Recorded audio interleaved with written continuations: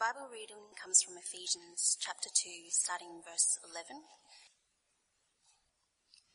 Therefore, remember that formerly you who are Gentiles by birth and called uncircumcised by those who call themselves the circumcision, that done in the body by the hands of men, remember that at that time you were separate from Christ, excluded from citizenship in Israel, and foreigners to the covenants of the promise, without hope and without God in the world. But now in Christ Jesus, you who once were far away have been brought near through the blood of Christ. For he himself is our peace, who has made the two one and has destroyed the barrier, the dividing wall of hostility, by abolishing in his flesh the law with its commandments and regulations. His purpose was to create in himself one new man out of the two, thus making peace, and in this one body to reconcile both of them to God through the cross, by which he put to death their hostility. He came and preached peace to you who were far away, and peace to those who are near. For through him we both have access to the Father by one Spirit. Consequently, you are no longer foreigners and aliens, but fellow citizens with God's people and members of God's household, built on the foundation of the apostles and prophets, with Christ Jesus himself as the chief cornerstone. In him the whole building is joined together and rises to become a holy temple in the Lord. And in him you too are being built together, to become a dwelling in which God lives by his Spirit. This is God's word.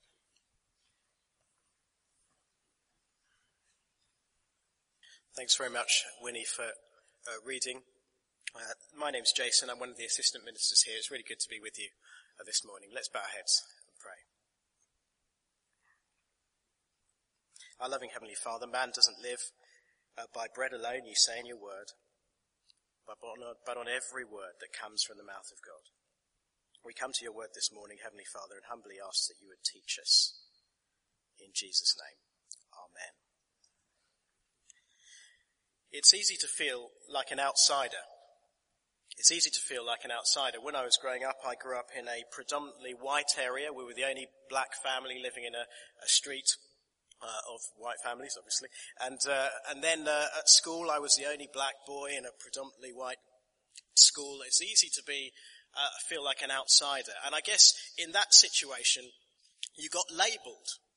And we were labelled, we were the black family. Now that was right. I mean, we were the black family.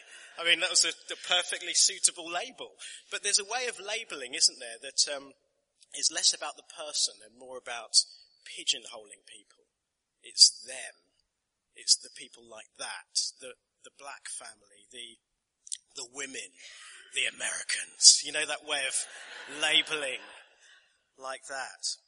But it can happen many ways. It's not just religious. It can be social, the place we live. It can be cultural, the people we talk to. It could be medical. Maybe we find ourselves depressed or suffering from some other condition. We just find ourselves kind of labelled. Or maybe it's because you are a woman and you don't get the job opportunities that you might if you were a man. And this is a problem that we see all around us in the world. The Children's Commission, I don't know if you saw that report a couple of weeks ago, where they found that schools across this land are illegally excluding children because of the labels that they've given them. And the barrister involved said that it was a symptomatic pattern of behaviour rather than limited to a few bad apples. And as a society, we sense that that is wrong. We know that that is wrong. We take opportunities to try and deal with that. One of the ways we try and deal with that in our organisations is the diversity programs. Have you come across these diversity programs at work? And I see some sort of some smiles and some sort of slightly nervous shifts in their chairs. And they're good things, aren't they? But actually there's a sense that we know this isn't really solving the real issue.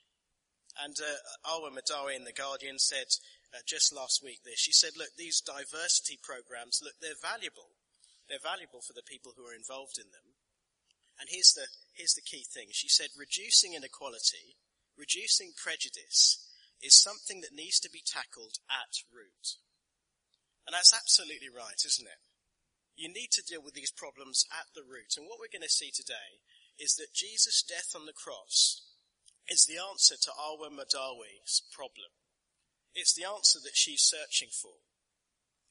We're in the middle of a series, or this is the last in a series, that's on the cross. And last week we saw that the cross solves the vertical problem we've got between us and God. We're not righteous. We need him to make us righteous, and he's done that as a free gift. That's what we saw last week. And this week we're looking at the horizontal problem that we have one with another, and we see how the cross resolves that problem. We start by the issue that is in front of us in the text, and as you look down at verse 11, you'll see that there are two groups in view. There's the Jews and the Gentiles, and the Gentiles were being labelled. Have a look down at verse 11. Therefore remember that formerly you who are Gentiles by birth and called uncircumcised by those who call themselves the circumcision, that done in the body by the hands of men. That was an appropriate label. You see, the Jews were God's people historically, and the Gentiles weren't. And the Jews were circumcised, the Gentiles weren't. But they've been labelled the uncircumcised, the Americans. It's kind of like that. They were labelled. I won't use Americans anymore.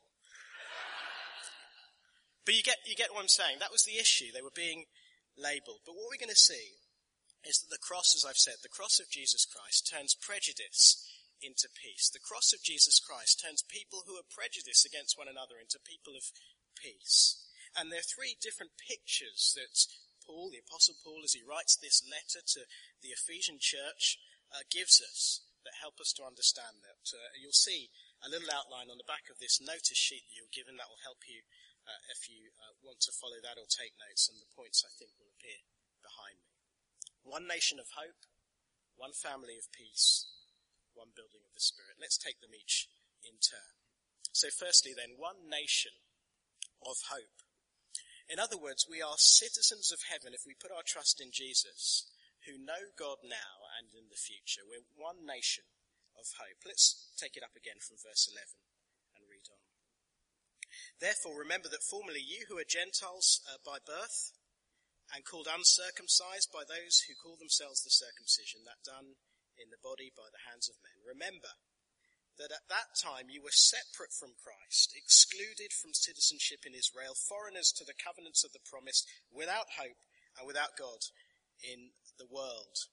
As I've said before, there were two groups in biblical history, the Jews and the Gentiles, the insiders and the outsiders. And as you've seen from verse 12, to be an outsider was a desperate place to be. Let's look at it again.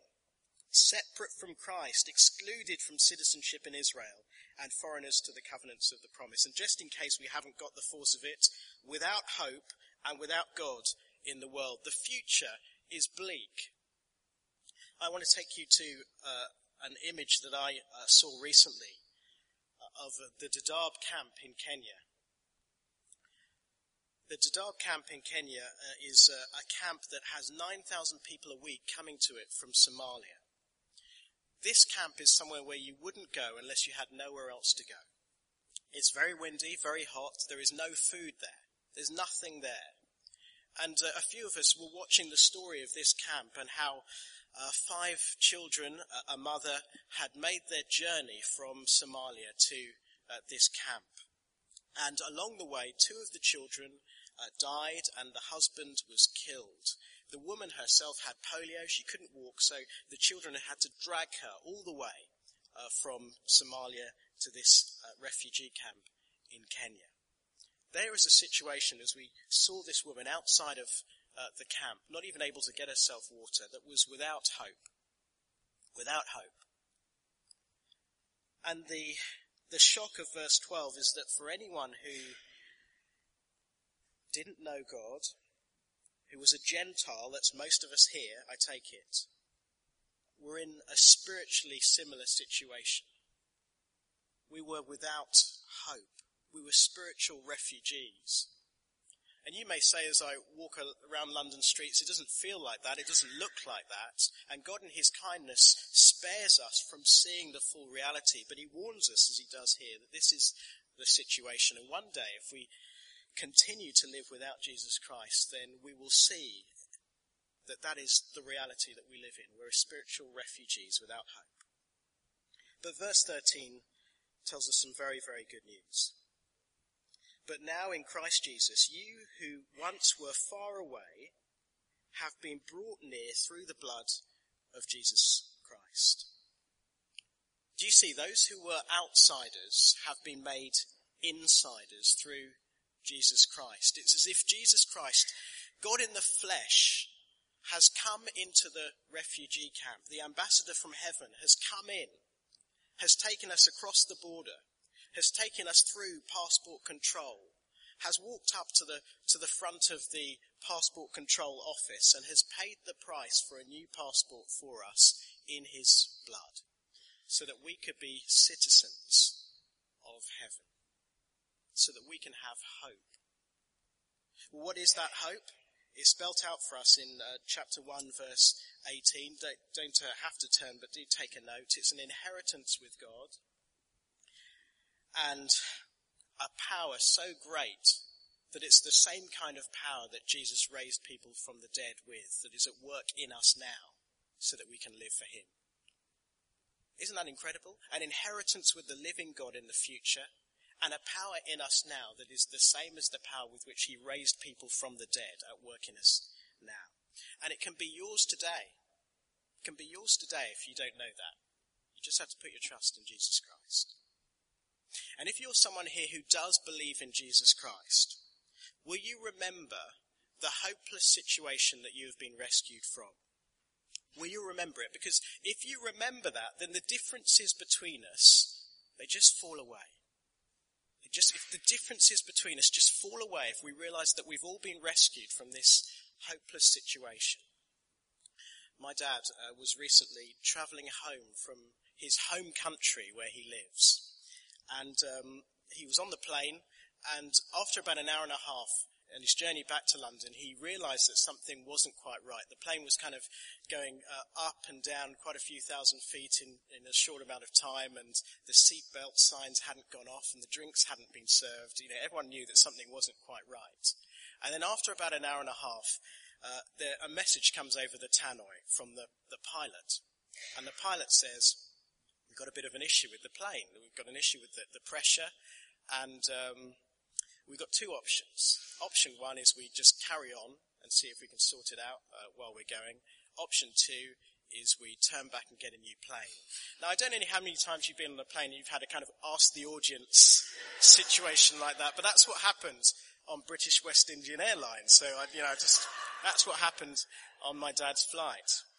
And I guess that the people on the plane thought for about half a second and then unanimously decided, on balance, we'll turn back. And went back and, to cut a long story short, got a new plane and ended up in London safely.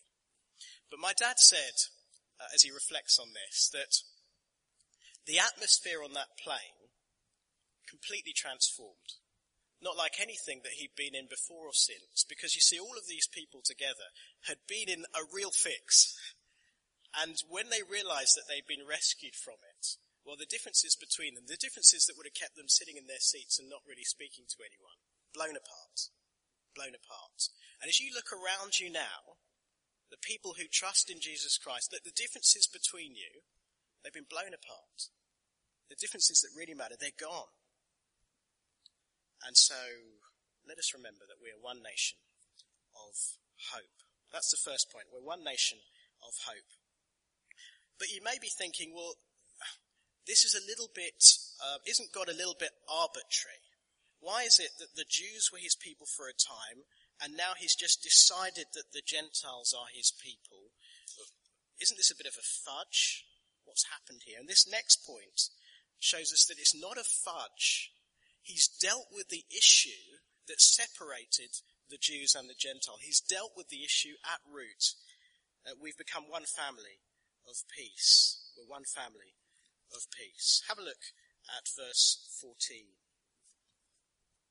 For he himself, that is Jesus, is our peace, the source of our peace, who has made the two, Jew and Gentile, one, and has destroyed the barrier, the dividing wall of hostility. So do you see, here we get to the real issue. There's this barrier, this dividing wall of hostility.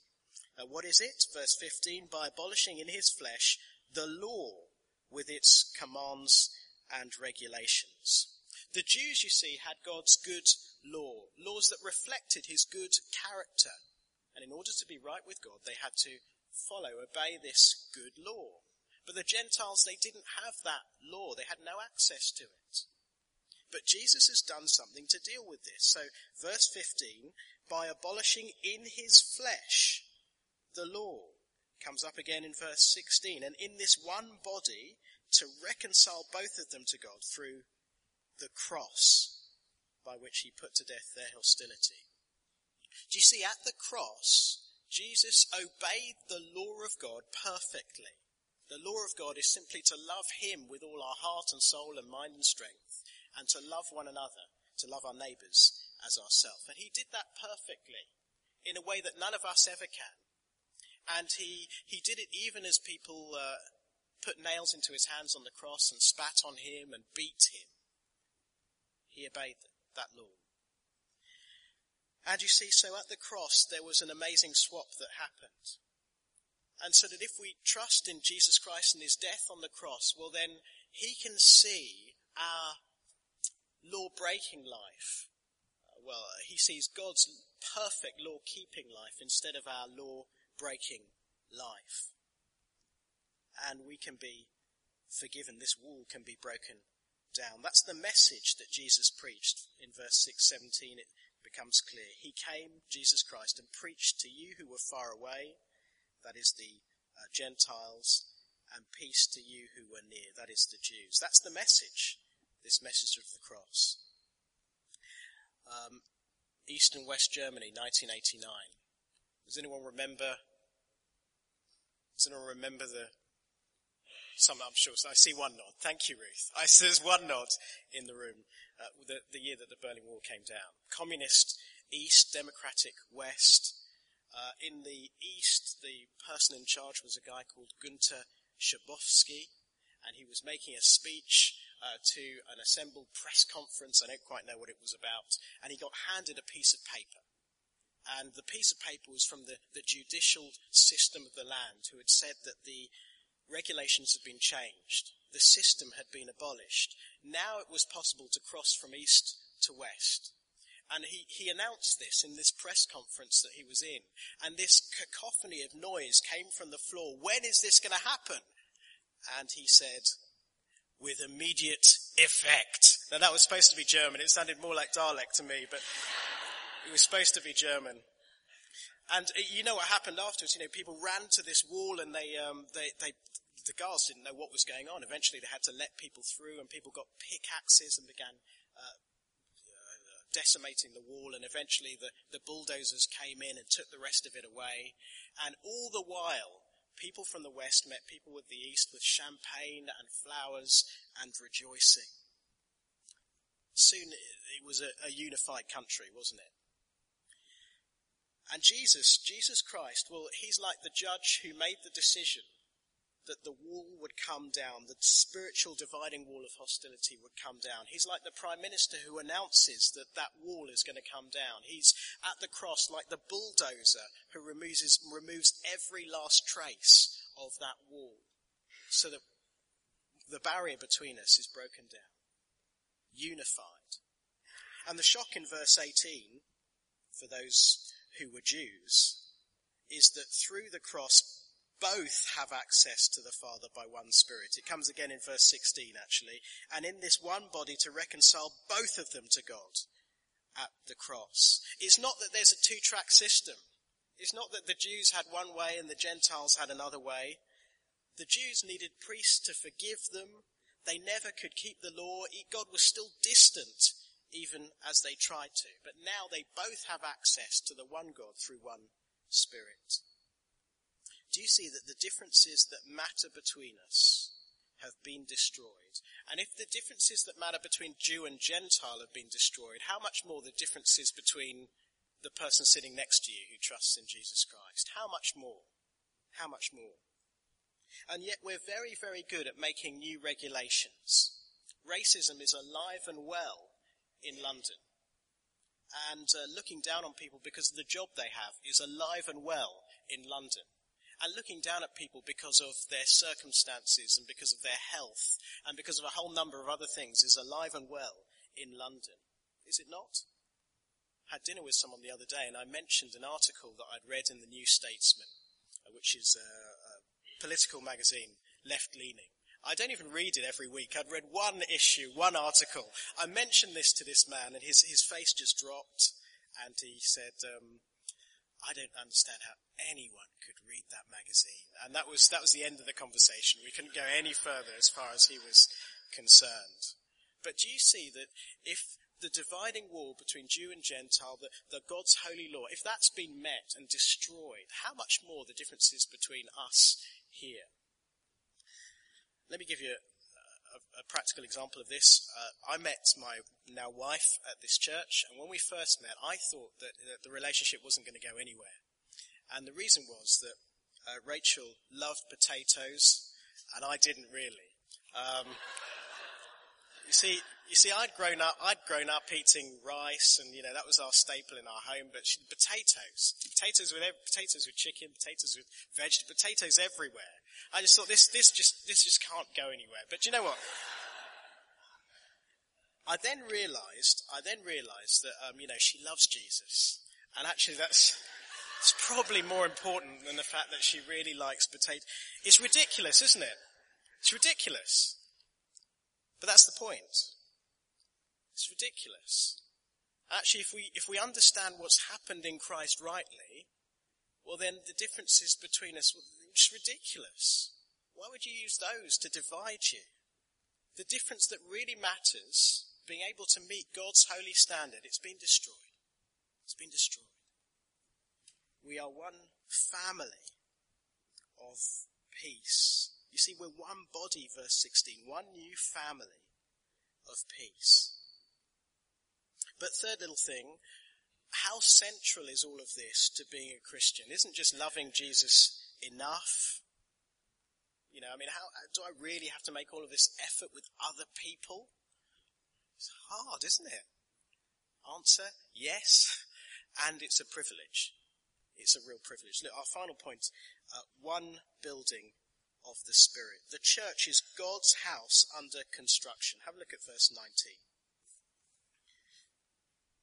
Consequently, you are no longer foreigners and aliens, but fellow citizens with God's people and members of God's household. This is a bit of a summary of what we've seen so far, isn't it? No longer foreigners and aliens, one nation, but fellow citizens with God's people and members of God's household, one family. But then it moves on to building language. Have a look at verse 20. Built on the foundation of the apostles and prophets, with Christ Jesus himself as the chief cornerstone. We're built on the teaching of the Bible, these teachings which come ultimately from Jesus Christ himself. That's what it's built on. And in him, the whole building is joined together and rises to become a holy temple. So this foundation of the Bible is building these people up together into a holy temple. And you, in him, you too, verse 22, are being built together to become a dwelling in which God lives by his Spirit. We are being built into a worldwide church in which God is in the midst of. I'm pretty bad at DIY. I don't know how you get on at DIY. I've only got about 3 things in my house that I'm proud of, really. One is the shelf in the kitchen. One is the shelf in my eldest daughter's room. In fact, there are only 2 things, really. It's 2 things. But whenever I see them, I remember with great fondness in my heart the labour and the effort and the special care I took into making those shelves. I make sure that nothing happens to them. I make sure they're safe and looked after and so on. Because, I did that. And do you see that we are the DIY project of the living God himself? Do you see that? Verse 22, in him you too are being built together to become a dwelling in which God lives by his Spirit. We are a DIY project of God himself. We're like shelves in his house. To use the language of the passage from the end of verse 20, we're stones in his building. What a privilege that is. That's what we're meant to be. A shelf is no use if it's just sitting on the floor in the packet. a brick is no use if it isn't part of the building. You cannot be a healthy Christian and not be part of a local expression of this. I meet people every day, practically, who tell me this. I'm a Christian, but I don't belong to a church. It's nonsense. It's part of what God intends to do for his people, to build them into a local expression of this. Look, let me get really practical for a moment. Firstly, just to say, we fail, don't we? I mean, there's the elephant in the room. If maybe you're here and you're not yet a Christian and you're listening to all of this, you're thinking, well, we fail. Churches fail to live like this. And more than that, we look at big examples of failure. We think of Rwanda, we think of apartheid and how the church has failed to live like this supremely. I spoke with someone just on Thursday who said to me, look, the reason I don't go to church is because of the hypocrisy in it. And I'm sure we can all think of examples of that. Well, let me just say this, that as people who belong to the church, we don't claim to be perfect. In fact, the whole point of the cross is that we put our hands up and say we need Jesus Christ to rescue us because we're so far from being perfect. But we say sorry for when we mess up and we ask for his forgiveness for the new day. We're far from being perfect. And yet we live in the wake of the 20th century, the most violent in human history, and most of the bloodshed was not shed because of religious wars and persecution. It was shed because of secular regimes. But let's move on from that and look at four things. They're just on the bottom of your sheet there. 4 practical things to remember as we sum up. If you trust in Jesus Christ, then the God of the universe says that you are an insider. He says that you are an insider. It may be that you have, for various reasons, felt like an outsider.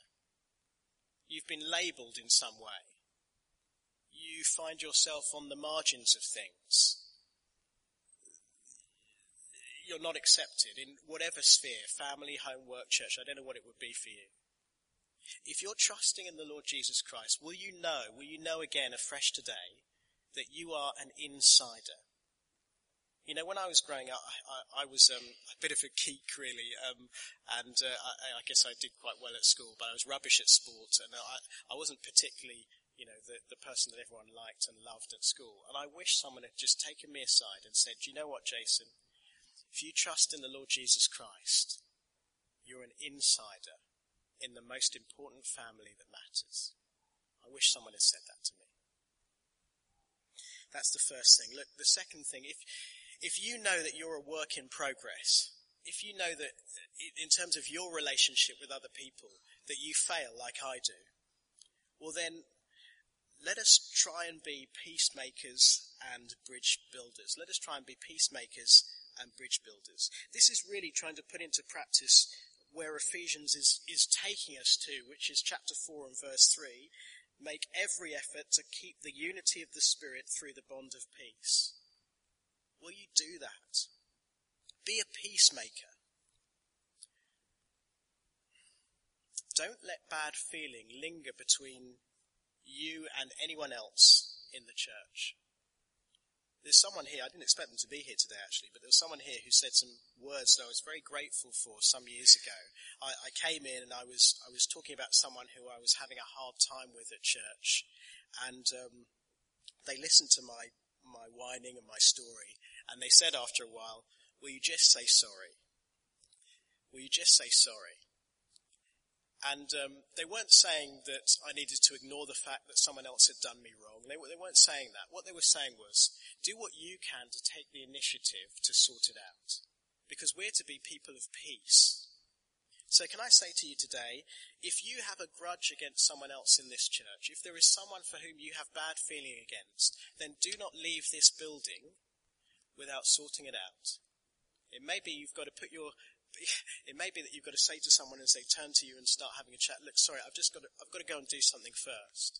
Maybe you've got to get the mobile phone out to go outside and make a call. Whatever you have to do, will you be a peacemaker? And don't let those things continue. We're to be a people of peace.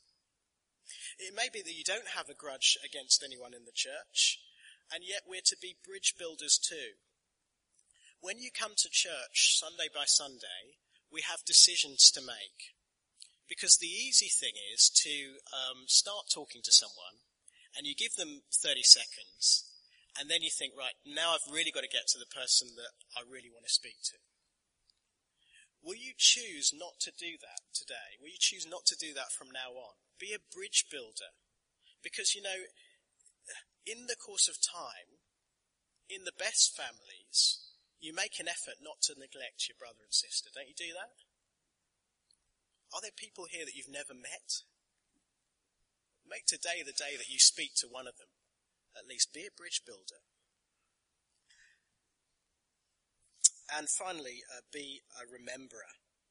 Because verse 11 and verse 12, Paul makes it very clear that the people he's writing to, they know these truths. They're not new to them. But he says, remember. Remember. And when the Bible uses that word remember, it's not talking about merely memorizing things. It's saying, would you be moved in your soul by the truths that we hear in the Bible? Will you find ways of making the crisis that we've been rescued from come alive in your heart? Will you do that? We are all from the same refugee camp spiritually, and we've been rescued. We've all been in the same depressurized cabin, and we've been rescued from it. Would you do that so that inside the church and outside the church we would be known as people who treat each other with gentleness and respect? Reducing inequality is something that needs to be tackled at root. And Jesus Christ, the ambassador of the universe, has given us a new passport. Jesus Christ, the divine bulldozer, has smashed through the most important barrier between people in this world. Jesus Christ, the master builder, has made us bricks in his building, shells in his house. And it is him and his cross that turns prejudice into peace. Let's bow our heads and pray. Our Lord Jesus Christ, we thank you. We thank you that when we were far away, you've brought us near. That when we were separated by the dividing wall of hostility, you have destroyed it. That where we were many individualistic households, you have made us into one spiritual house. We pray that with your help, we would rejoice in what you've done through the cross and make every effort to keep the unity of the Spirit through the bond of peace, that your name and your fame might be glorified in us, in this church, and in London, and in the world. And we pray it for Jesus' sake.